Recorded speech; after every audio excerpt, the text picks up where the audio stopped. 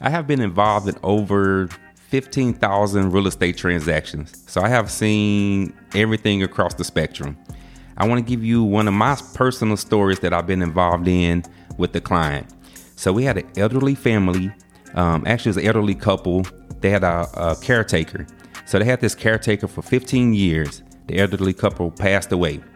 The caretaker took it upon herself to move into the property, right? The couple had passed, and this caretaker stayed in the property for another 10 years after they passed.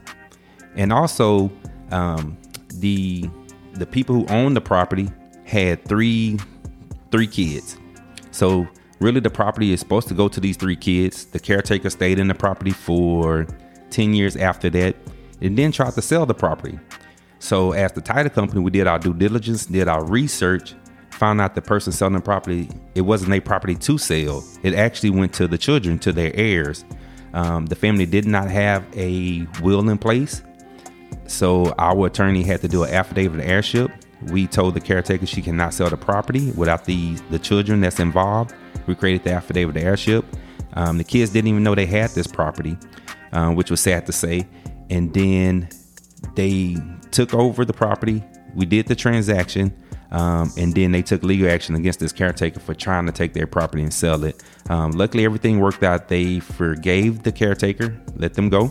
And then they sold the property to the people who wanted to buy the property, just in good faith. They didn't really want to take care of it anyway.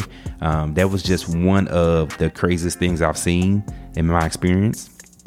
Also, there was another situation where we had, it was probably very beginning when we first started the title company. There was a great grandma who passed away.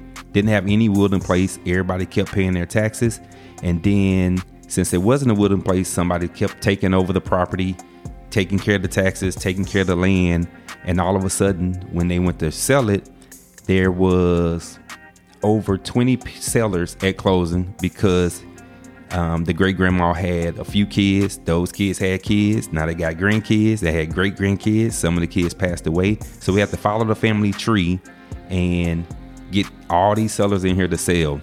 And I had never seen a family fight so much over $20. The property they were selling was, I think they were selling it for $20,000. And since there was about 25 heirs to this property, someone was only maybe getting $200. Some was getting $5,000. And it broke a family apart because they thought they should get more. They thought it should all be even.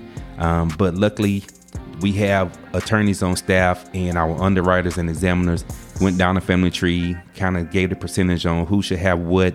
And everybody did come in and sign. It was a 3-day process to get all these people in to sign in a portion. But the transaction, it did go through. Everybody was happy. Everybody was satisfied to get that off their plate. And the buyers was happy as well.